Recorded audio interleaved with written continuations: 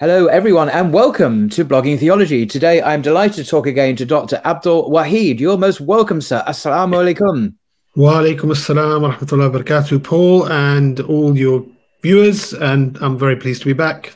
It's good to have you back, actually. And for those who don't recall, Dr. Abdul Wahid is currently the chairman of the UK Executive Committee of Hizb in Britain.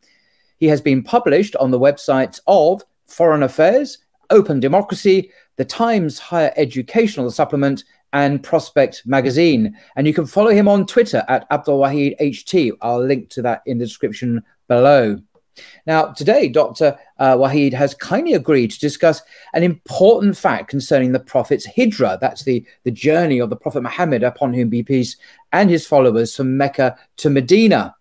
The anniversary of the Hijrah was at this time of year, actually, between the 27th Safar and the 12th of Rabi al-Awwal, 1,445 years ago, to be precise.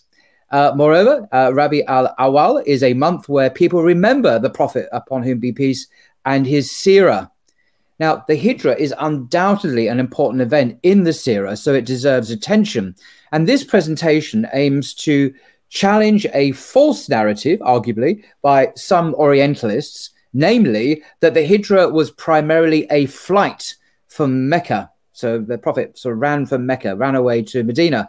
But it would also explore an understated or unstated narrative regarding the prophetic Hijrah. Now, that's that the Hijrah was about the foundation of the first Islamic polity, i.e. a state, and the launch of the Islamic civilization into the world. So it's a really important subject, this narrative. So very grateful that Dr. Wahid is going to explore it today, inshallah. So over to you, sir. Bismillah ar-Rahman ar-Rahim, alhamdulillah, salatu wa salam ala rasulillah wa ala alihi wa sahbihi wa man wala. Really pleased to be here talking about this subject. I've prepared some slides, Paul. They're kind of an aide memoir for myself as much as anything else. And there are a lot of them, but I promise you and your viewers that I'm not going to labor the point. I want to talk about this amazing event in a specific context, which you've just said. And so I'm going to draw out the examples which illustrate my point. And I'm going to try and be honest with the textual evidences and indicate somewhere where they don't actively support my view. I don't think there's anywhere where they actually challenge my view. But I've included them in my presentation as a reminder to myself not to kind of present it in an unduly biased way. I have to just go to my presentation like this. And so this is roughly my roadmap for where I'm going with this. Why did we choose the subject? How do the Orientalists present it? What does actually Hijrah mean? What the Quran says and how the commentators of the Quran comment on it? What does the Sunnah say? Actually, how do some contemporary writers on Seerah present this? And what did the companions of the Prophet ﷺ talk about this event? Many of your viewers will be familiar with the Seerah of the Prophet ﷺ in general terms. Some maybe in very specific, deep terms. For those who are maybe less familiar, I do apologize in advance if I'm making the assumption that you know some of the steps I'm talking about, because I'm not planning to go through a narrative of the entire 23 years of the prophetic mission. So why discuss the Hijrah?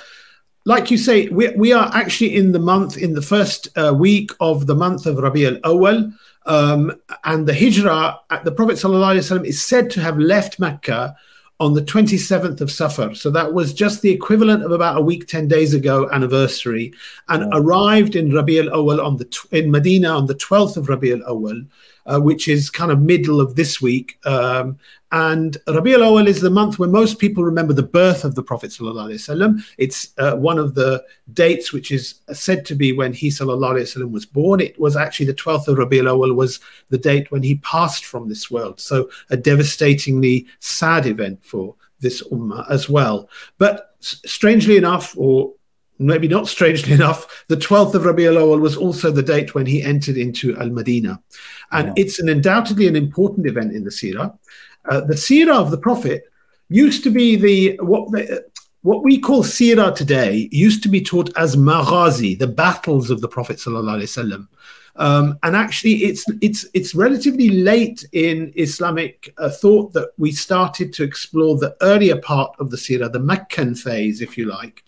But the famous Tabi, the son of an Hussein ibn Ali, called Ali himself, Ali ibn Hussein ibn Ali, may Allah be pleased with him, and with his father and grandfather, said we used to teach the battles of the Prophet ﷺ equally as we used to teach the surah of the glorious Quran. So there was an era in which learning about Sirah was actually given a lot of importance. And why this specific subject? Like you say, I think there is a false narrative peddled by some Orientalists that almost give an impression that the Prophet ﷺ was fleeing from Mecca out of fear. And I wanted to highlight an unstated or understated narrative about the prophetic Sirah. And this links to a kind of little experiment I did before saying I wanted to do this presentation, which was asking different people, if I said to you, what was the Prophet sallallahu alaihi wasallam's hijrah from Mecca to Medina about? Overwhelmingly, most people answered to me, it was because he and the Muslims were persecuted and they were fleeing or escaping from Mecca to escape that persecution. And you did this experiment on me, I remember, some weeks ago, and I gave precisely that answer. But actually, this is the whole point of this presentation. There's a richer narrative. There is a richer narrative. There is indeed a richer narrative, and I hope to explore all of that. So whilst indeed there is the hijrah of the Prophet ﷺ is set in a context of the climax of 13 years of persecution of the Prophet and his companions when they were driven out of Mecca. And the Quran uses this phrase several times over and over again, that they drove you out. Yes. So there's no question that is an aspect of it. I hope to show that actually this event was part of the clear plan of Allah to migrate so as to establish Islam as a power, as a way of life, as a civilization, a state and a polity in Al-Madinah, and from there to carry it to the world. And as such, that makes it a monumental event, because in fact, the 1300 years of Islamic civilization that followed, and the last century of real problems for this ummah, but the fact that we are a globalized ummah around the world is actually landmarked by this great event that happened now. Okay, so that's actually, and there's evidence in the Quran, I believe. There's evidence in the Sunnah. There's evidence that the Prophet ﷺ was commanded to migrate by Allah, and that the actions of the Messenger ﷺ, that they're revelation for us, right? Allah subhanahu wa ta'ala says, وَمَا يَنْتِكُ عَنِ الْهَوَىٰ. You don't speak anything of your own desires. Yes, he only did and said things which were actually revelation from Allah. So when he approached tribes seeking help and support for Islam, this was a part of the revelation of Allah. And when he arrived in Medina, it wasn't as a victim, it wasn't as an asylum seeker, but actually it was as the de facto ruler of Medina, which became the nucleus for this Islamic civilization. So what do the Orientalists say? Well, I've picked out one, very famous one, Sir William Muir. I put up his biography here. Very much an establishment figure, okay? So not just educated in exclusive schools and universities in the UK, but actually also part of the colonial administration in the Bengal civil service. He was in charge of the intelligence department during the 1857 rebellion in India, commonly known as the Indian Mutiny. He was knighted and then appointed a governor general of the Northwest Provinces, and criticized for his poor relief effort in the famine in Orissa years later. So, and then when he comes back to the UK, he's involved in all these establishment organizations, and he's written many works. And one of his works is called The Life of Muhammad sallallahu alaihi wasallam. He actually says, and the Prophet himself were emigrating from their fondly loved city with its sacred temple to them the holiest spot on earth, and fleeing to Medina, he says. And later in his book, when he talks about the Hijrah and he translated it as the flight, he says, and this is something we would utterly disagree with, Muhammad sallallahu alaihi wasallam despaired, na'udhu billah, by the simple influence and preaching and persuading of further progress there in Mecca. His eye was fixed upon Medina, and he patiently waited until succor should come from there. So there's an angle that's presented, and that filters through. If you look at Britannica's definition of the Seerah, well, it's a bit better than William Muir, but it talks about the Hijrah from Mecca to Medina upon invitation, which is true, in order to escape persecution, which is true, but it doesn't actually mention the idea of entering in any way to establish this civilization. It's also been used as they reference the emigration to Abyssinia of the Prophet ﷺ's companions, and actually later Muslims who left the Iberian Peninsula when it was taken over under Christian rules were also called Muhajirun. Sky history talks about Muhammad ﷺ's flight to Medina, right, results in the founding of Islam. Well, they're getting better in understanding this, so it's still a flight. Islam didn't exist before Medina, of course. So in Mecca, for all those years, Islam was absent. It doesn't exist. It's a remarkable error, really, isn't it, if you think about it? Well, it's an error and it's not an error. It's an error in the sense that, of course, Islam comes when the Prophet ﷺ's revelation started. They were all Muslims. In fact, Islam comes in one sense in that it's a continuation of the submission to Allah that the previous prophets did. But it's true in the sense that the founding of Islam, and in a civilizational sense, was that date. So there's an understanding from Rupert Murdoch's Sky history of this. And look at this, interestingly enough. When I took the screenshot, it says the 24th of September, which is the day we're recording this on. Wow. And he says, they say the Prophet Muhammad ﷺ escapes death by completing the Hijrah flight to Medina from Mecca on this day. He'd gained a significant following in Mecca, provoking jealous city authorities to plot his death. Muhammad sallallahu alaihi wasallam escaped, and on the 24th of September arrived in Medina. So we're recording this today. I'm not sure when it's being broadcast, but we're recording it so that we've got a double anniversary. Actually, we've got the anniversary from a Hijri calendar and from the Gregorian calendar as well. So, what is actually Hijrah defined as? So Imam Qurtubi mentions the word Hijrah actually means to leave one place out of preference for another. It also has the meaning of separation as opposed to connection. And migration. Muhajir is one who migrates for leaving one place to another. And tahajur, which comes from the same root word as hijrah, is mutual severance, okay? And other commentators on the meanings of words in the Quran, they similarly talk about it means leaving, it means separating, it means migrating. So these terms are the terms. It's never linguistically got a connotation of fleeing or seeking refuge, all right?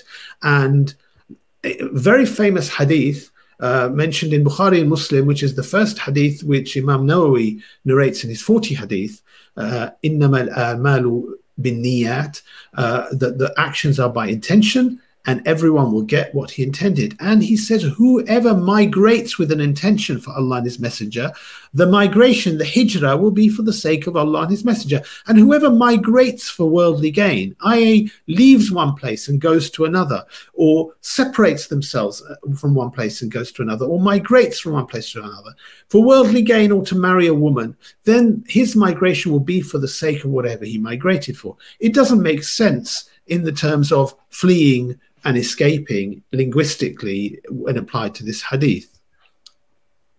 So what are the common Muslim narratives? Well, we touched on those. I would just say, when we talk about seerah, early seerah works, this is a English translation, Orientalist translation actually, of I don't know if you can see it on your screen. Of, yeah. Ibn Hisaq's Siratul Rasulullah, and famous ones like Ibn Hisaq, Al-Waqidi, Ibn Sa'd. These are the earlier generations, and then much later on, about 500 years later, Ibn Kathir, which is actually also available in translation in English for people. This is one volume of 4 for Ibn Kathir's, okay? Yeah. But those who are familiar with these will know that they are narrations rather than narratives. When you flick through them, it is literally paragraphs making a point, of which the first often several lines are so-and-so narrated from so-and-so, narrated from so-and-so, that the Prophet ﷺ or his companions said or did this, or that the Quraysh of Makkah said or did this, or they recount details about battles. And the only narrative you get from them, actually, is when you look at the contents page and you see the subheadings under which these narrations are classified, and you get a kind of chronological narrative through that. And it does build up the picture which later writers who wrote about Sirah actually developed a kind of more narrative approach to the works. But as we said, most narratives, they emphasize the need to escape from the persecution and danger, the need to protect Muslims in practicing their deen, that the Prophet had been guaranteed protection by the people of Medina. They talk about in detail about the events of the migration itself, the arrival in Medina and life in Medina soon after. But actually, as I will show quite near the end of my presentation, the different Sirah books, modern ones, they even the best of them don't either, they will be very light on some of these points, or they don't join the dots, or they don't really emphasize this clear civilizational explanation, okay? Mufti Muhammad Shafi is a more recent 20th century scholar from India and Pakistan. He was once a very senior scholar in India before the partition, and then became a very senior scholar in Pakistan. Passed away in 1976. He wrote a tafsir of Quran called Ma'riful Quran, which is available in English. And in it, when he's exploring some of the verses of Quran talking about Hijrah, he talks about different types of migration, and he references scholars, and he talks about migration for safety, going from Darul Kufr, the abode of disbelief, to Darul Islam. He never mentions in this section, when he gives many examples of places of different types of journey which he categorizes under Hijrah, for trade, employment, education, visiting friends and relatives, moving out of a place which is overtaken by haram, to avoid being subjected to physical pain, moving out because of disease or unsuitable climate. He never mentions that in this section that the hijrah of the Prophet was to establish the first Darul Islam, homeland of Islam. And although later on, as I will mention in reference to one verse of Quran, he does actually clearly understand it as that. So I don't want to give the wrong impression about him. But actually, as I say, most narratives of Hijrah, they understate or omit the fact that this was not just about that. It was a deliberate part of the mission to establish the Islamic civilization. Right. So if I'm going too fast, please. No, it's very clear. I like the pace as well. It's good. Good. So, thank you. Because I've put in a lot of slides, and if I went slowly, I think your audience it will be good bedtime listening then for your audience. Yeah. Okay. The evidence of civilizational significance of Hijrah in the Quran. The first ayah we're going to look at is in Surah An-Nahl, two ayat, ayah number 41 and 42. وَالَّذِينَ هَاجَرُوا فِي اللَّهِ مِنْ بَعْدِ مَا ظُلِمُوا لَنُبَوِّيَنَّهُمْ فِي الدُّنْيَا حَسَنًا وَلَأَجْرُ الْآخِرَةِ أَكْبَرُ لَوْ كَانُوا يَعْلَمُونَ الَّذِينَ صَبَرُوا وَعَلَى رَبِّهِمْ يَتَوَكَّلُونَ. And those who have migrated for the sake of Allah after they were oppressed, we shall give them a good lodging in this world. And the reward of the akhirah, the hereafter, is much greater if only they knew. Those who kept patient and placed their trust in their Lord. interesting when you look at the hadith and the commentaries on this ayah, they're very rich, very, very rich. Ibn Abbas, the great companion of the Prophet ﷺ, who is probably the earliest of the tafsirs that we have. May Allah be pleased with him and his father, the uncle of the Prophet ﷺ, Abbas. He says this ayah is in reference to the likes of Ammar bin Yasir, Bilal, Suhaib al-Rumi, and fellow believers who were persecuted most in Mecca. Okay. And Allah's saying that, we'll give them an honored and safe land, lodging in the world. We said in this ayah, good lodging in the world, and the reward of akhirah is much greater. Now, Qurtubi, in his tafsir, this part, لَنُبَوِّيَنَّهُمْ, this word means, literally translates as settling them or giving them a lodging or a secure dwelling. But actually, this phrase, lodging them in a good lodging in the dunya, okay, it has 6 different opinions, okay, and of these, settling in Medina is one, best of rewards is one, victory over their enemies, and what they took over regions and established provinces within are 2 others, okay? So within the understanding of the commentators on just this verse, set in the context of the Hijrah of the Prophet ﷺ, it is also talking about the fact that they are going to be secured in Medina, but it's actually going to be the base upon which they take on their enemies and actually carry the message to the world.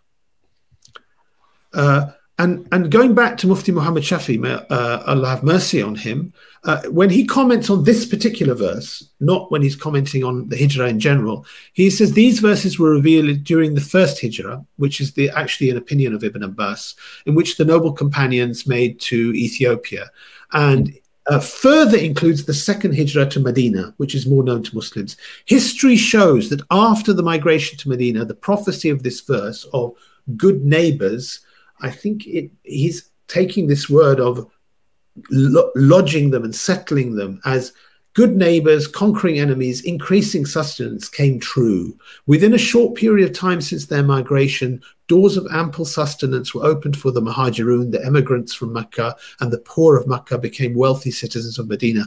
The Islamic empire took root and would begin its expansion throughout the world from this location.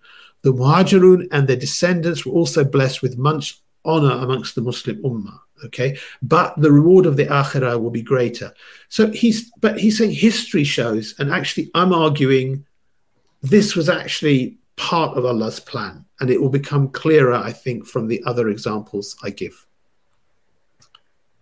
The second verse is in Surah Al-Isra, verse number 80, and it's a dua. It's a dua that Allah told the Prophet ﷺ to say. And it's a dua that Allah told the Prophet ﷺ to say at the outset of his hijrah, of his journey. وَقُلْ رَبِّي أَدْخِلْنِي مُدْخَلَ صِدْقٍ وَأَخْرِجْنِي مُخْرَجَ صِدْقٍ وَاجْعَلْ لِي مِن لَّدُنْكَ سُلْطَانًا نَصِيرًا. And say, oh my Lord, let my entry be good. So he starts with asking for his entrance to be good. And likewise, make my exit be good. And grant me from you a sultan and nasira, a helping authority. Sultan can actually translate in Quran as meaning an authority, political authority, like you would think of as the sultan of the Ottoman Empire was the ruler, okay? But it actually also translates as proofs of, sometimes a sultan is used in the terms of a proof or an evidence for an argument. Okay, but a helping authority is how it's translated in most translations. Commentaries on this verse, Imam Ahmad recorded that Ibn Abbas said the Prophet ﷺ was in Mecca when he was then he was commanded to emigrate. So a command from Allah to migrate, not a reaction to events, but a command from Allah. And in fact, those who know the seerah of the Prophet ﷺ know the first 13 years were incredibly harsh and a lot of persecution. So why, Muslims had already migrated to Abyssinia to flee persecution. So what's different about this migration? Well, it's because Allah commanded it at this time. And then Allah revealed this verse, my Lord, let my entry be good. Again, first the entrance, and this is important for another point I'll make, and likewise make my exit be good, and grant me from you a helping authority. Now, Hassan al-Basri, one of the Tabi'een, early commentators on the Quran and great scholar of Islam, he says, when the disbelievers of Mecca conspired to kill the Prophet ﷺ or expel him or imprison him, Allah wanted him to fight the people of Mecca and commanded him to go to Medina. And what Allah said was, وَقُلْ رَبِّي, and say, my Lord, let my entry be good and likewise my exit be good. And he actually says here, initially, Hassan al-Basri, he says that my entry means my entry into Medina and my exit means my exit from Mecca. And this was a view of one of the other very famous early commentators, Abdurrahman ibn Zayd ibn Aslam. And Hassan al-Basri also further says that this second part of the ayah, وَجَعَلْ لِي مِن لَدُنْكَ سُلْطَانًا نَصِيرًا, and grant from you a helping authority, he explains that by saying his Lord promised to take away the kingdom and glory of Persia and give it to him, sallallahu alaihi wasallam, and the kingdom of glory in Byzantium and give it to him. So he is linking this moment of Hijrah, which you can say is a point at which the Prophet ﷺ is about to be assassinated by the Quraysh, and is a point where he and Abu Bakr leave alone and are pursued and are in the desert for a period of just over 2 weeks. This is the point at which Hassan al-Basri explains this ayah is a proof that actually what's to come is this civilization, which is going to, this authority, which is going to help the Prophet ﷺ, and it is going to take on his enemies in Mecca, and it's actually going to help establish him over the kingdoms of Persia and Byzantium. Qatada, who's another very famous early commentator, explained it like this. He said the Prophet of Allah ﷺ knew he couldn't achieve this without authority or power. So he asked for authority to help him help him support the Book of Allah. Actually, we should probably phrase this as he was told by Allah to ask for authority to help him support the Book of Allah, the laws of Allah and the obligations of Allah, and to establish the religion of Allah. Authority, Qatada says, is a mercy from Allah, which he places amongst his servants. Otherwise, some of them would attack others and the strong would consume the weak. So actually, in this ayah, which is revealed just before the Hijrah, Qatada is explaining it with this really amazing civilizational example of what authority and ruling and political authority should mean. It shouldn't mean the strong consume the weak. It should mean the opposite, that political authority is a mercy from Allah, whereby the authority should be there such that the weak are protected from the strong and not consumed by them. Maulana Maududi, in a more recent 20th century scholar, in his commentary on the Quran, he actually explains it with this word. He says, either grant me power and authority to make some government my helper so that I may use its power to reform the corrupt world. That is his wording. This is because power is required to check indecency and sin, to enforce the laws of justice. And he cites Hassan al-Basri and Qatada having the same interpretation as him. And he says it's supported by a tradition, a narration, which he says is a tradition of the Prophet ﷺ, but from the research that I have done, and actually at this point I will give great thanks to a few brothers who really helped me with some research on this. We couldn't find a narration that the chain that extends to the Prophet ﷺ, but there are narrations of this narration that extend back to Uthman bin Affan and Umar ibn Khattab, may Allah be pleased with them both, the meaning of which is Allah eradicates by the power of government, by the sultan, those evils which are not eradicated by the teachings of the Quran. Okay, so the commentary on this ayah linking to this hadith is very clear that authority is there, because although we have the Quran and the Sunnah, and we are accounted for how much we are individual Muslims are consciously following that and conscious of Allah and following those things, but if we aren't, then actually those things, those evils that are not eradicated by our own self-control, the power of the Sultan, the authority, is what eradicates those evils. Other commentaries are where I want to just put in other views, which might not be quite the same. Interestingly, Ibn Abbas takes this wording of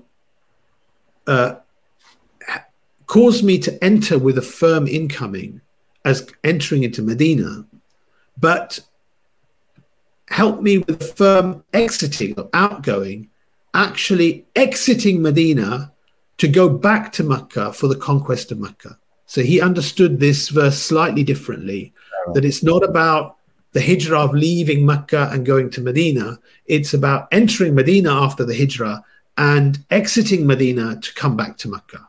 Okay. He also gives an opinion that this is about entering and exiting the grave and the day of judgment, and that the Sultan al-Nasira is a sustaining power that helps you in that context. And he's not the only commentator that's mentioned that particular aspect. I've included in my presentation some other references which show slightly different interpretations.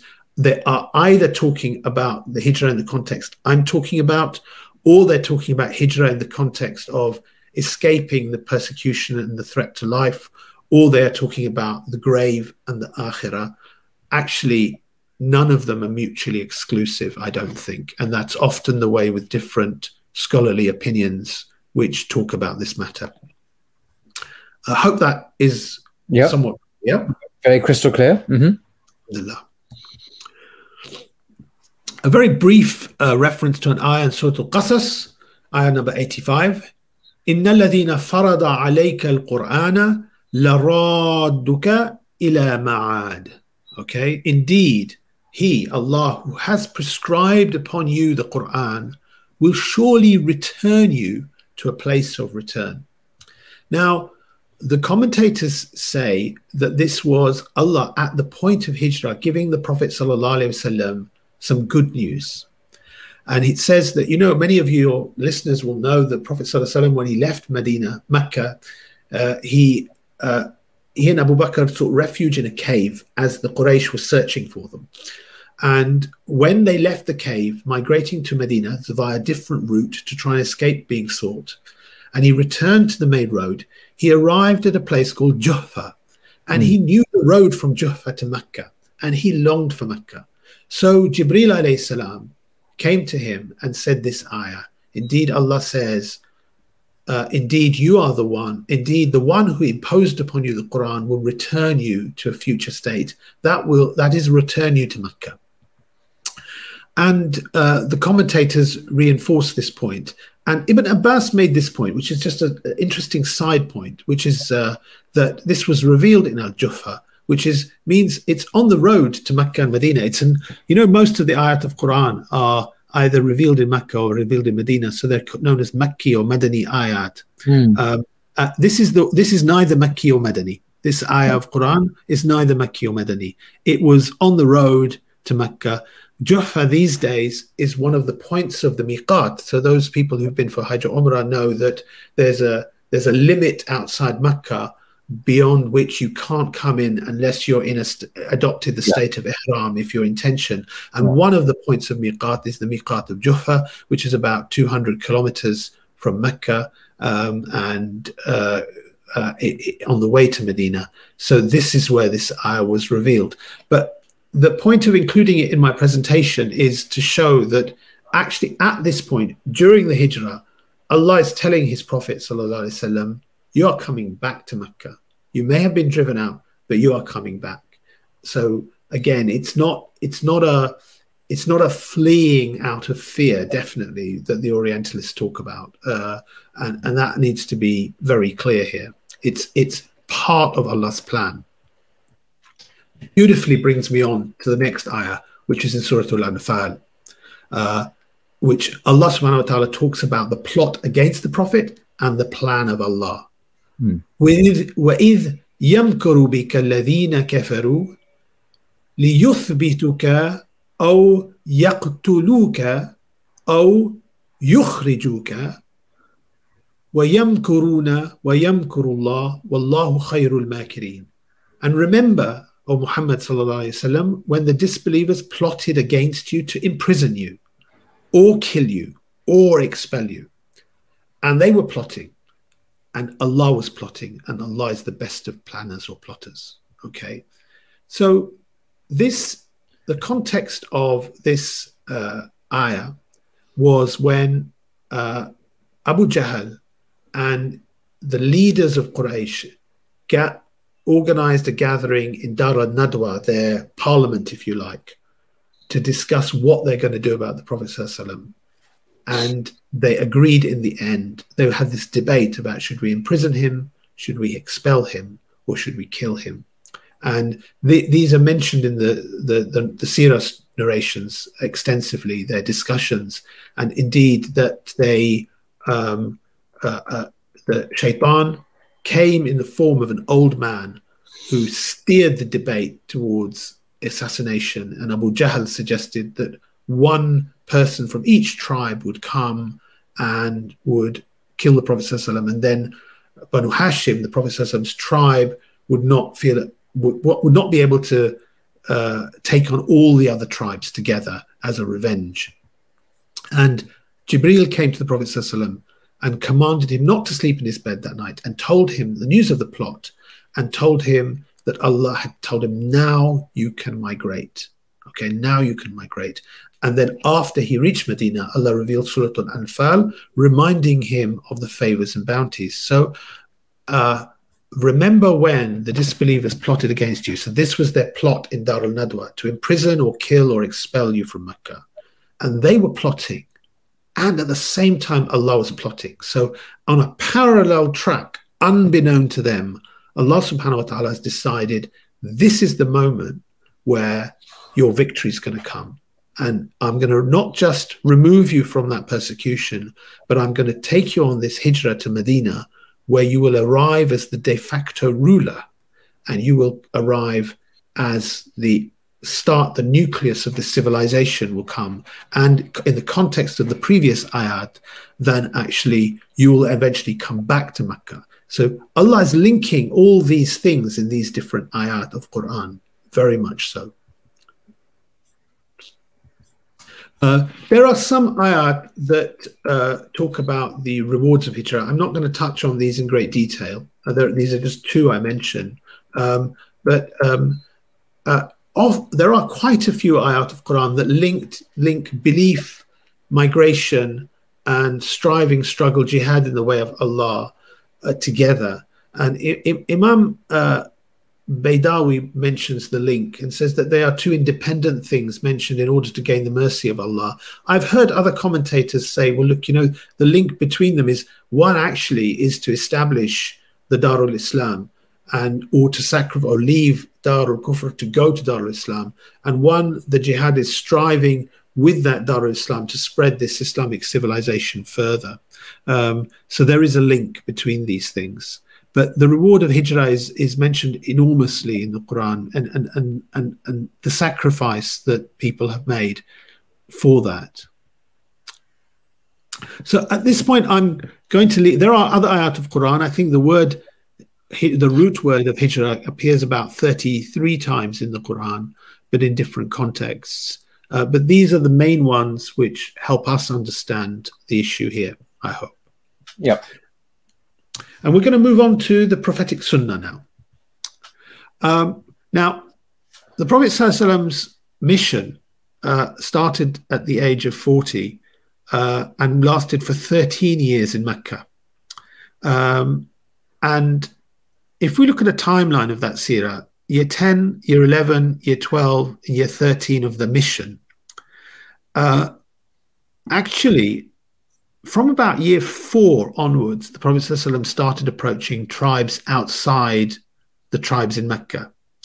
But by year 10, he actually made his famous journey to Taif, where he was met with being stoned and harmed immensely. And following that, that was in the month of Shawwal, just after Ramadan. And then 2 months later in Zulqa'dah, 1 month later in Zulqa'dah, he and Zulhijjah, he approached the tribes who were coming into Mecca for the Hajj. Year 11, in that same season, that same Hajj season, 6 men from the tribe of Al-Khazraj, from what was later Medina, what was then called Yathrib, approached the Prophet ﷺ, having heard about his mission. And in year 12, men from both Aus and Khazraj came and gave the first pledge to the Prophet ﷺ, the pledge of Al-Aqaba. In the year between year 12 and year 13, the Prophet ﷺ sent one of his companions, Musab bin Umair, to Medina to spread the da'wah there. Musab came back to the Prophet ﷺ and said, this place is now ready for you. Okay? And in the year 13, more than 70 companions from the Ansar of Medina, from Aus and Khazraj, gave what's called the second pledge of Al-Aqaba, which was to protect the Prophet and to accept him as their ruler. In Zulhijjah, 1 month later in Muharram, the first companions were given permission to migrate to Medina. 1 month later in Safar, the Prophet ﷺ started his migration with Abu Bakr, arriving approximately 2 and a bit plus weeks in Medina. So that's the rough timeline of the events in the Sunnah. So Safiur Rahman Mubarakpuri, he mentions in a very, very good, well-researched and well-evidenced work, which is called Al-Rahiq al-Makhtoum. Can you hold that up again? Al-Rahiq al-Makhtoum. Oh, still next to it. Oh, it's funny. I've got my copy there as well. Yeah, you've got your copy out as well. It's very well researched. It's beautifully illustrated. I mean, if you look at it, it wasn't random. It's full of gorgeous photographs and tons of maps and whatnot. So it's actually a really pleasurable volume to handle and read. Mashallah. Okay, so my book doesn't have any photos. It's got a few maps in, but it doesn't have any photos.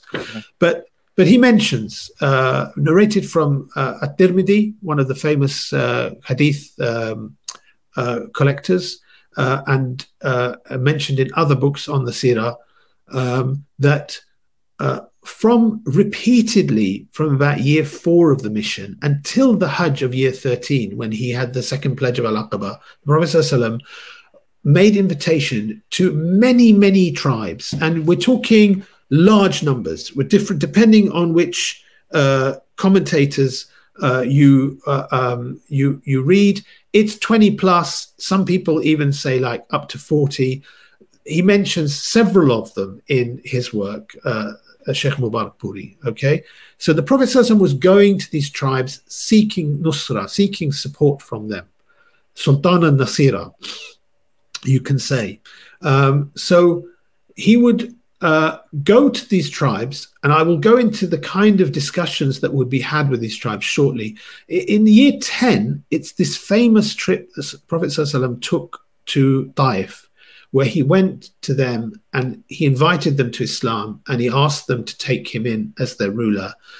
Well, and he was treated horrifically by them, stoned till his blood was pouring from him. And this was just before Allah gave him the relief of the Ansar from Medina approaching him. This is in year 10 that this happened. Why do I mention this? Any action which the Prophet ﷺ does is revelation, unless he explicitly says, this is from my own opinion. There are a few examples where he has said, his companions asked him, is this your own opinion or is this revelation? But what we take in narration is, it is revelation unless we have an evidence otherwise. So the Prophet ﷺ approaching these tribes repeatedly, and he is met with varying reactions. The least worst reaction, as we will see, is a polite refusal. And the worst reaction is that he's physically attacked by a mob in Taif. Okay. And yet he keeps doing it, which gives you some idea of the fact that this is part of a command from Allah subhanahu wa ta'ala, that he should keep going to seek this help and authority from these tribes, just as he's done in Mecca before. So when you read about him in Mecca, his mission in Mecca, yes, definitely he's talking about Tawheed. Yes, definitely he's talking about the invalidity of worshipping idols. Yes, definitely he's talking about worshipping Allah and remembering the Day of Judgment. And he's also condemning the practices of the Quraysh at that time of cheating in the marketplace or burying their daughters alive or mistreating orphans, and condemning these widespread social practices. But he's also approaching the leaders of Quraysh and asking them to accept Islam as the dominant authority in that city, in Mecca. So then he's starting to do this to other tribes outside of Mecca as well. And its narration here describes how awful the experience in Taif was when Aisha radiallahu anha asked, did you ever have experienced a day harder than the Battle of Uhud? And the Prophet ﷺ said yes. And he talks about what happened in the mission to Taif, so bad that after it, and he invoked Allah subhanahu wa ta'ala with a very moving dua, and Allah sent angels to him to say, if you like, we can crush these people to death. And the Prophet ﷺ said, no, I rather hope that Allah will raise from amongst their descendants people that will worship Allah as one and will not ascribe partners to him. So this is like a landmark moment in the kind of hardships that the Prophet ﷺ faced. Now, there are many authentic narrations about how the Prophet ﷺ, what he did when he went to these tribes. He would often go with Abu Bakr and Ali. So Bayhaqi mentions that when the Messenger of Allah ﷺ was commanded to present himself to the tribes of Arabia. So he recognizes, Bayhaqi recognizes this repeated action is in response to a command to spread Islam. And he sallallahu alaihi wasallam, came out with me, Ali, and Abu Bakr. And they went to all these tribes. So Paul, you've been for Hajj. You know what Mina looks like today. Imagine Mina in those days with a smaller number of people, but many tribes in different camps. And the Prophet sallallahu alaihi wasallam, Ali, and Abu Bakr are going to these and approaching them, right? And actually, in this narration, Ali radiallahu anh says, Abu Bakr used to ask the tribal leaders about what their fighting capacity was. How many fighting men did they have? What was their ability to repel aggressors? So this was a very explicit question. It was not, there was an invitation to Islam. There was an invitation to worship Allah alone and not do shirk. But there was also this question about what their capacity was in terms of fighting. Okay. And when the Prophet ﷺ approached, one example of this is when the Prophet ﷺ approached a tribe, Banu Shayban ibn Thalaba, and they were warm to the message. But they said, you know, if they took the Prophet ﷺ as a leader, they would be reneging on a pact that Kisra of Persia had placed upon us. And the Prophet ﷺ's reply was, your reply is in no way bad, because you've spoken eloquently and truthfully. But no one can establish the deen of Allah subhanahu wa ta'ala except those who encompass it from all sides. Again, the context of this, remember later on when the Prophet ﷺ enters into Medina, he's entering because the Aus and Khazraj have given him Nusra, support. Okay? But they are the last tribe in a series of tribes that have heard this message, either directly from the Prophet ﷺ or incidentally. Okay?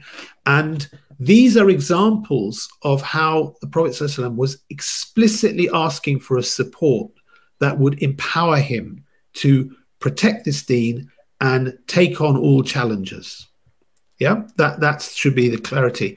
And indeed, when he would approach them, sallallahu alaihi wasallam, he said, "Is there not a man who will take me to his people? For indeed the Quraysh have prevented me from conveying the speech of my Lord." So very clear, and I think undisputed in most narratives that you'll hear today from Muslims, that the Hijrah is in part about allowing the Prophet ﷺ to spread the message of his Lord.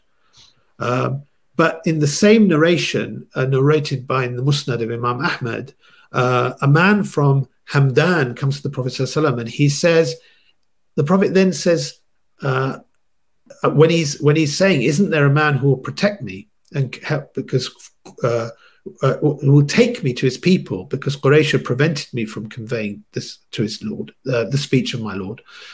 Then this man from Hamdad comes to him, and the Prophet ﷺ's then next question to him is your tribe able to protect itself from aggressors? Because he knows what's going to happen when he migrates to another tribe.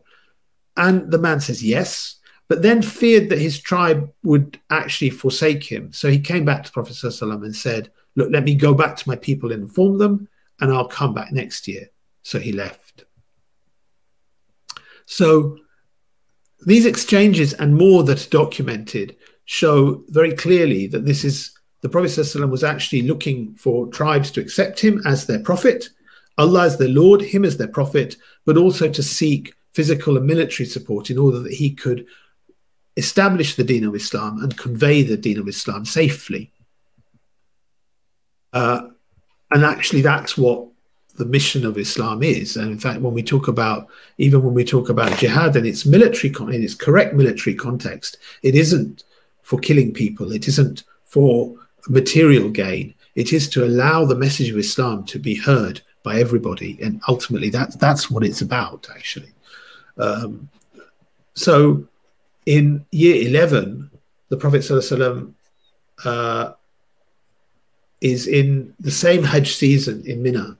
And actually 6 people from the tribe of Al-Khazraj have heard about the Prophet ﷺ's mission. So he's approached many tribes over the years, but actually on this occasion, somebody comes to him and he meets them, and these 6 return as Muslims. And they go back to Medina.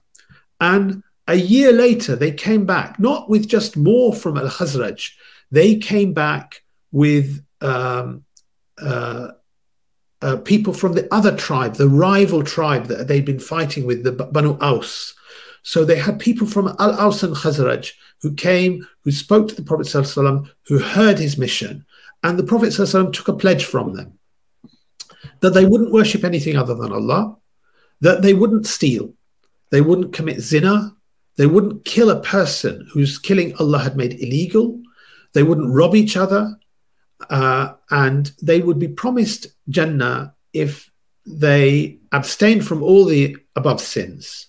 And if they'd done those sins, and then if they committed and Allah would give, if they committed them, then Allah would judge them on that. So it was about personal conduct. He took a pledge from them on the first pledge of Al-Aqaba about their personal conduct. And at this stage, he sent his companion Musab bin Umair radiallahu an to Medina, and Musab visited leaders of tribes. He carried this dawah in Medina for a year and returned to the Prophet ﷺ and basically told him that this society is then right to accept Islam as a whole society. So the following year, in the year 12, apologies, that was the year 12, in the year 13 of the mission, in the month of Dhul Hijjah, in Mina, in the Hajj season, in the depths of night, okay, so reading the long narrations about this, the 70 plus people from Medina, from the Ansar, in the middle of the night, they were told to meet the Prophet ﷺ at this place in Mina called Al-Aqaba. And if you visit Mina today, there is a small mosque in the middle of Mina amongst all the white tented areas, which is where the site of Al-Aqaba is, basically. You can go and visit that small mosque there in the middle of Mina. I should have put a photo up of it here, actually. these 70 were told this meeting was so secret that some of them hadn't even told anyone else that they were Muslim. And they were even told, if anyone forgets, don't wake him to remind him that they have to come to this meeting in the middle of the night. Okay? And in this meeting, the Prophet ﷺ explicitly asked them for a pledge of support to hear and obey in hardship and in ease, and to enjoin good and forbid evil, and to help him and protect him if he comes to them. Okay, so it was about protection in the same way they protect their families, but it was to hear and obey the Prophet ﷺ. So it's unconditionally that they were going to accept him as their leader, these 70 plus. And they did this, and they promised this, and there's many narrations about this, which I've included in my presentation. But they all effectively say the same thing. The Sirah narrations very interestingly also describe the fact that when this pledge had been given, people in Mina heard a scream of a shaitan, it is said in the narrations, saying, "O people, you have an unworthy person," A'udhu Billah, referring to the Prophet ﷺ, and his followers, who have united to wage war against you. So this secret meeting has been revealed, in Mina, in the depths of the night.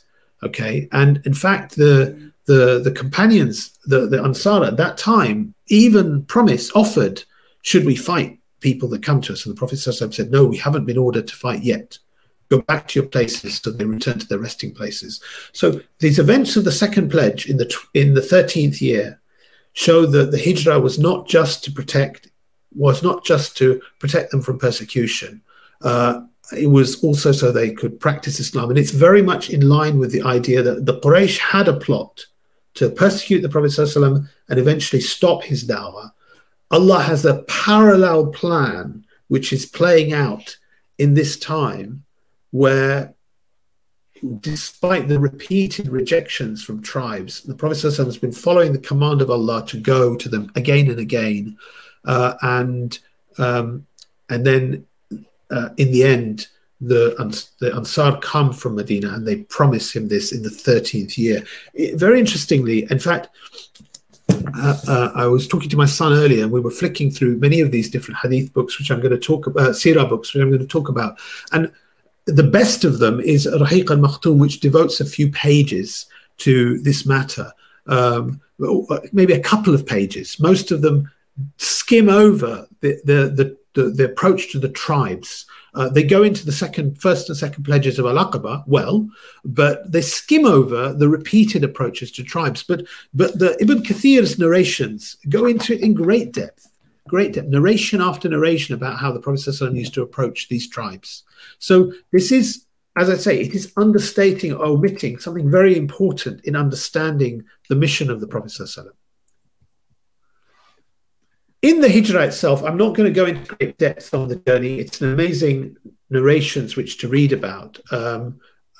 This is a map in one of the old books which describes you can see how the Prophet left. Medina is north of Mecca, but he left from the south in order to confuse his opponents, and then migrated up. And you can see, if you remember the previous map, Juhfa was somewhere around here. Okay. And then he went to Medina. This is from Google Maps, which takes you in the shortest routes on the tarmac roads, 4 hours, 26 minutes by car, 453 kilometers. And Google I did it by air-conditioned coach about in July, but we did. It took long because we stopped off at some place to have lunch, but it's quite a long journey. Google reliably informs me that on foot it would take you 5 days, and that means 5 24-hour days. Oh no! So you couldn't do that to your son. You'd have to do break and stuff. Yeah. You'd have to break, so you couldn't do that. So which would explain why the Prophet ﷺ and Abu Bakr would have, radiallahu anh, took about 2 weeks on this journey, and in heat and in desert, no air conditioning, no tarmac roads, with people pursuing them and fleeing them, seeking refuge in a cave, Abu Huraira narrates the Prophet ﷺ said, I've been commanded to migrate to a town, Al-Madinah, which would overpower other towns. They call it Yathrib. Its correct name, in fact, is Medina. It eliminates bad people just as a furnace removes the alloy of iron. So you imagine a blast furnace, which is taking raw iron, and all the scum and impurities are coming to the top to leave the pure metal. Well, that's the analogy Prophet ﷺ gives about Medina. And another narration, Bukhari narrates that before the Hijrah, the Prophet ﷺ dreamed, and the dreams of prophets are revelation, that he's migrating from Mecca to a land of date palms. And he said, I thought to myself, it could be Yamama or Hajar, another name for Medina. And it is Yathrib, Medina, he said. So there are many stories narrated about what happened in the Hijrah. I want to just mention one about this man, Suraqa ibn Malik, because the Quraysh put out a bounty on the Prophet ﷺ when they realized that he'd escaped. And Suraqa set up in pursuance. He was catching up to the Prophet ﷺ, and his horse was sinking into the ground. And he couldn't understand why he wasn't able to reach. And this was obviously Allah protecting his prophet. And the narrations mentioned that the Prophet ﷺ said to them, don't tell others about us. And Suraqa says in his account that he requested him to write a statement of security and peace. So Suraqa knew at this point, when the Prophet ﷺ and Abu Bakr are alone, except with Allah, but in human terms, they're alone in the desert, being pursued, he's still able to take a statement of guarantee from the Prophet ﷺ about his own welfare in the future. And interestingly, in narrations that talk about the time of Sayyidina Umar radiallahu an, who as being the Khalifa of the Muslims, after the Battle of Qadisiyah, the Muslims had conquered the Persian Empire. And Suraqa it's mentioned that Suraqa says that in that chase in the Hijrah, the Prophet ﷺ said, O Suraqa, how will you be on the day that you put on the bracelets of Kisra? Okay. And in the Khilafah of Umar al-Khattab, actually Umar called him and gave him the bracelets of Kisra because that prophecy came true. So again, just as we saw with the commentators talking about the ayat of Quran in terms of this civilizational context, that the Prophet ﷺ is going to go there, and this nucleus that he's going to establish in Medina is going to take on the powers of the world. This one incident in the Hijrah illustrates that as well. The arrival in Medina, Imam Nawawi, interestingly, and you'll find this with a lot of Islamic dates, they aren't precisely known. Bukhari recorded that the Prophet ﷺ arrived in Medina on a Monday in the month of Rabi al-Awwal. However, they differed to the exact date. Some said the 1st, some said 2nd, some said 12th, 13th, 15th, or 22nd. And Nawawi says that the majority hold the opinion it was the 12th. So that's why I've mentioned the 12th up till to date. This is a page, screenshot of a page from one of the first works I read, which is a very well-thumbed copy. Do share. Reward Martinlings for this very easy to read, and it's the one I gift to new Muslims or people who want to know about Islam, because it's easier to read than the Safiur Rahman Mubarakpuri work, which is kind of more. My copy is green and yours is blue. I don't know why, but hey, I think it's an earlier. It's an old edition. It's a 1988 edition. Mine is so. But he mentions. Okay, so the Prophet ﷺ journeys from Mecca to Medina. He goes to this place Quba, which is just outside of Medina. Those of you who have visited will know the Masjid al-Quba was the first mosque established, and it was established at the time the Prophet ﷺ went there. And when he arrived in Quba, the people of Medina knew that he was very shortly to arrive in Medina, and he stayed in Quba for 3 days. So as he is approaching Medina, some of the Ansar come out to meet him, okay? And remember, 70 of them or so had come to pledge, but Musab had been in Medina before, so there were more Muslims in Medina than 70. And this is later on, they're coming. And Martin Lings mentions, and his work is his life based on the earliest sources. He says, to the right and the left of Abu Bakr and the Prophet ﷺ, dressed in their armor with swords drawn, rode the men of Aus and Khazraj as a guard of honor, by way of demonstration that the oath they had taken to protect him was no empty word, though they knew well then and there that he would need no protection. And this is an account which is mentioned by other people. A more modern Arab scholar, Sheikh Abu Shubah, in his Sirah in the light of Quran and Sunnah, mentions that the tribe of Banu Najjar were armed with swords walking by the Prophet ﷺ and Abu Bakr on his entry to Medina. And the reason I say this is because most of the modern accounts will rightly mention the festive atmosphere in Medina, the singing of nasheeds, Tala al-Badr alayna, you know, the famous nasheeds, and the people of Medina so happy and excited to see the messenger of Allah coming to their city on this day. But most of them don't mention this aspect, that because, and I wanted to emphasize this because it reflects the fact that although he's coming welcomed by the people, he's also coming de facto as their ruler. And there were factions in Medina that would not have been happy about that.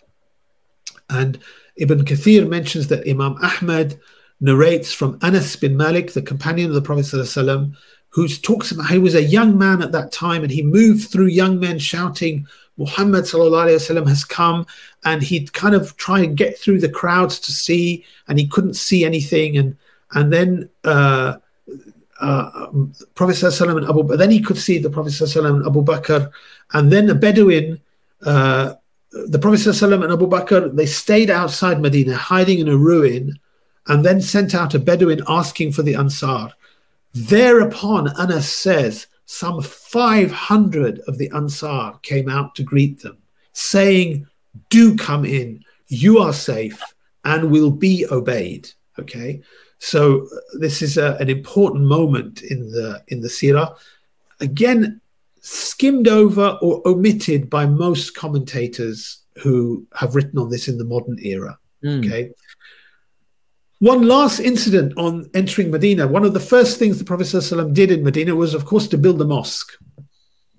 And Al-Hakim mentions in Al-Mustadrak, in a Sahih hadith, that Safina, who was a servant of the Prophet ﷺ, he said, when the Messenger of Allah ﷺ was building the mosque, Abu Bakr radiallahu anh came with a stone and placed it. And then Omar came with a stone and placed it. And then Uthman came with a stone and placed it. And then the Messenger of Allah sallallahu alayhi wasallam said, هؤلاء ولاة الأمر من بعدي. These are the wali amrs, the rulers of the amr, of the matters after me. Okay, so this is one of the earliest points in Al-Madinah. He's arrived as the ruler, as the wali amr of Medina, and he's making this point while he's building the mosque, that Abu Bakr, Omar, and Uthman, who are building the mosque with him, these three, they are going to be rulers after me. Okay, so another prophecy there. So coming to near my end of what I wanted to say, I've mentioned this biography in English. He doesn't really, it really is worth having. It's a very easy book to read. I agree. It's one of the most beautiful biographies in English language, just to learn about the Prophet. It has a merit in its own right, as a great work of art almost. Yeah, he really writes really nicely, and very easy to read. He skips over the matter of calling to the tribes. He does then talk about the pledges of Al-Aqaba and the approach from the people of Medina. He does describe in detail the plot to assassinate the Prophet ﷺ. He describes the actual migration, and he really clearly very describes the entry into Medina compared to other, both the festivities and the military escort. The sealed nectar, which I think this might be the version you have, yes, which is exactly the same, the pictorial edition. It's a work worth having. It's translated from Arabic, okay, because he's Safiur Rahman Mubarak Puri, Allah have mercy on him, and Martin Links. Mubarak Puri, Sheikh Mubarak Puri was from India, who taught and studied in Medina. It's written in Arabic, translated into English. It's got kind of more that evidence-based approach, so it's not got the easy to read style but it's very good for reference. He does detail these invitation to the tribes to seek the support and the nusra. He goes into detail about the pledges of Al-Aqaba and the plot to kill the Prophet ﷺ. He describes the migration as well, but actually when it comes to the entry into Medina, it's the focus on the festivities, not really the focus onto the establish of the new civilization. Dr. Yasir Qadi this year has brought out a seerah of the Prophet ﷺ. He describes the invitation to the tribes, actually interestingly in very religious terms and in protective terms. So he talks about the invitations to these tribes to Islam and to protect the Prophet ﷺ. He doesn't make a note of the fact that it is also to be obeyed and take him as their ruler.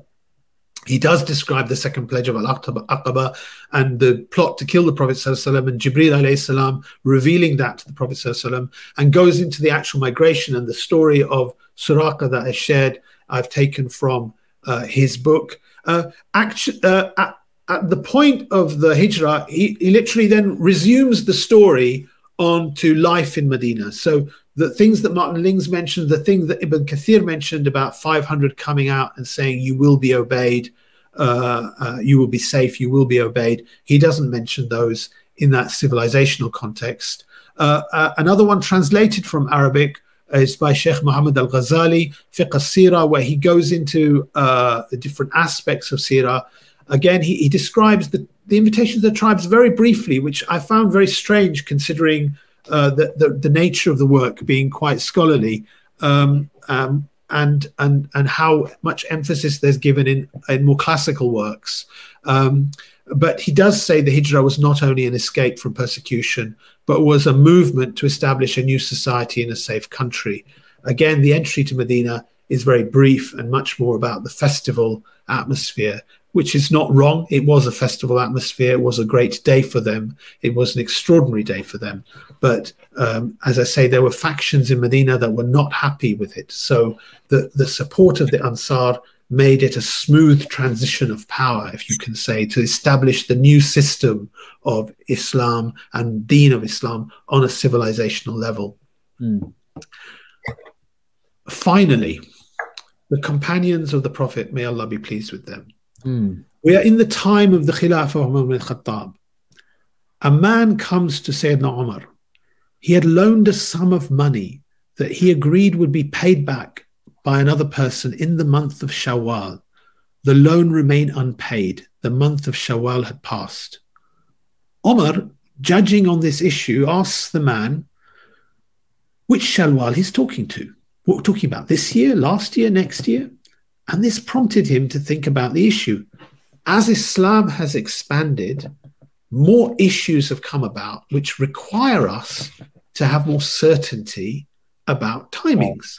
In fact, in other narrations about this incident, Umar has received a letter from one of the governors, the wali of Baghdad, Abu Musa al-Ashari, radiallahu anh, the companion of the Prophet ﷺ, and he says, Amir al-Mu'mineen, we receive instructions from you every now and then, but the letters are undated, and sometimes the contents of the letter is difficult, so it's difficult to ascertain which instructions are to be followed.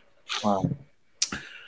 So a debate ensues amongst the Sahaba that Umar instigates, and he calls his companions that he consults from, his Shura committee, and he asks them, how do we solve this? Because up till now we've been using the pre-Islamic calendar, where years are known by the events. The year of the elephant is the year the Prophet ﷺ was born in. And presumably after Hijrah, they would have talked about the year of Badr, the year of Uhud, the year of Fath al-Makkah. Yeah, so these years, they would know the years. But as time is going on, they're faced with this new civilizational challenge. Yeah, calendars are inherently civilizational. Okay, they are needed for political matters as much as religious matters. So the debate ensued amongst the companions. Some said maybe the year the Prophet ﷺ was born. Some said maybe the year the Prophet ﷺ received his mission. Some said, Ali radiallahu an said the year of the Hijrah, because it was a very important event. And Umar al-Khattab agreed with Sayyidina Ali on this. The Hijrah, he said, has separated truth from falsehood. Therefore, let it become the epoch of our era. So for the companions, and this is why we are in year 1445 Hijri, the year 1445 years from the moment that Allah separated truth from falsehood. You will remember the ayah, one of the ayat I spent quite a lot of time on was the ayah from Surah Al-Isra, وَقُلْ رَبِّي, and say, my Lord, أَدْخِلْنِي مُدْخَلَ صِدْقٍ وَأَخْرِجْنِي مُدْخَلَ صِدْقٍ وَجَعَلْنَنِي بِاللَّدُنْكَ سُلْطَانًا نَصِيرًا. Allah subhanahu wa ta'ala said this. This is ayah number 80 of Surah Al-Isra. The ayah immediately after it, which was revealed sometime later, it said in the time of the conquest of Mecca, which very much fits with some of the other commentaries with her. The ayah after it, it says, وَقُلْ جَاءَ الْحَقُّ وَزَهَقَ الْبَاطِلِ إِنَّ الْبَاطِلَ كَانَ زَهُوقًا. And say, O Prophet, the truth has come and the falsehood had departed. Indeed, falsehood by its nature is ever bound to depart. I thought that was a very symmetrical way to end my presentation. Walhamdulillahi Rabbil Alameen. Well, that was extremely rigorous, thorough, and fascinating, actually. Much more interesting than I expected, detailed analysis of the narrative. But I have one question, just one question in closing, if I may. So you talked about the Hijrah was about the foundation of the first Islamic polity or state or community and the launch of the Islamic civilization into the world. But this is not just a history lesson, is it? This is not a bit of archaeology that we're doing, digging up the past. How interesting. No, it's not. So how are we to, I mean, this is a whole separate subject. I don't really want to go down that whole subject now, but just a few pointers, if you may, into the significance of this event, the establishment of the Islamic polity for today's world, the Ummah today. So, Jazakallah khair. So I think, as people will know from the reason I've taken on the Orientalist argument, the reason I've tried to fill the gap in some of the other narratives is because there is no doubt that in an era of decline, our own deen has become secularized and political issues have become separated from the spiritual ones, separated from our beliefs and our aqidah even.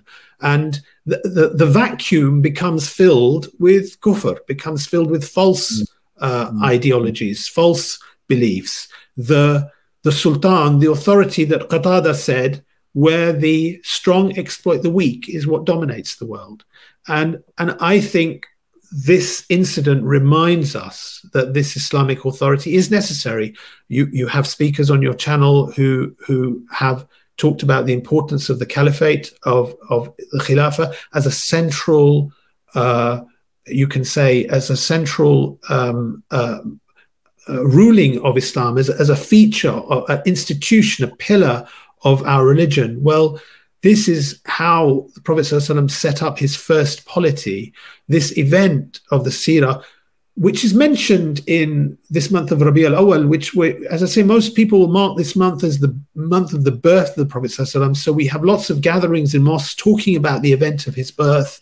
We have lots of gatherings in mosques talking about his shama'il, his character as an individual, his characteristics, his beautiful characteristics, which are for us to emulate and talk about. We have events which should be talking about the seerah, and we should be trying to remind people not to secularize this deen of Islam, actually. And this event, this monumental event, it marks the birth of a civilization which really brought so much goodness to the world for so long.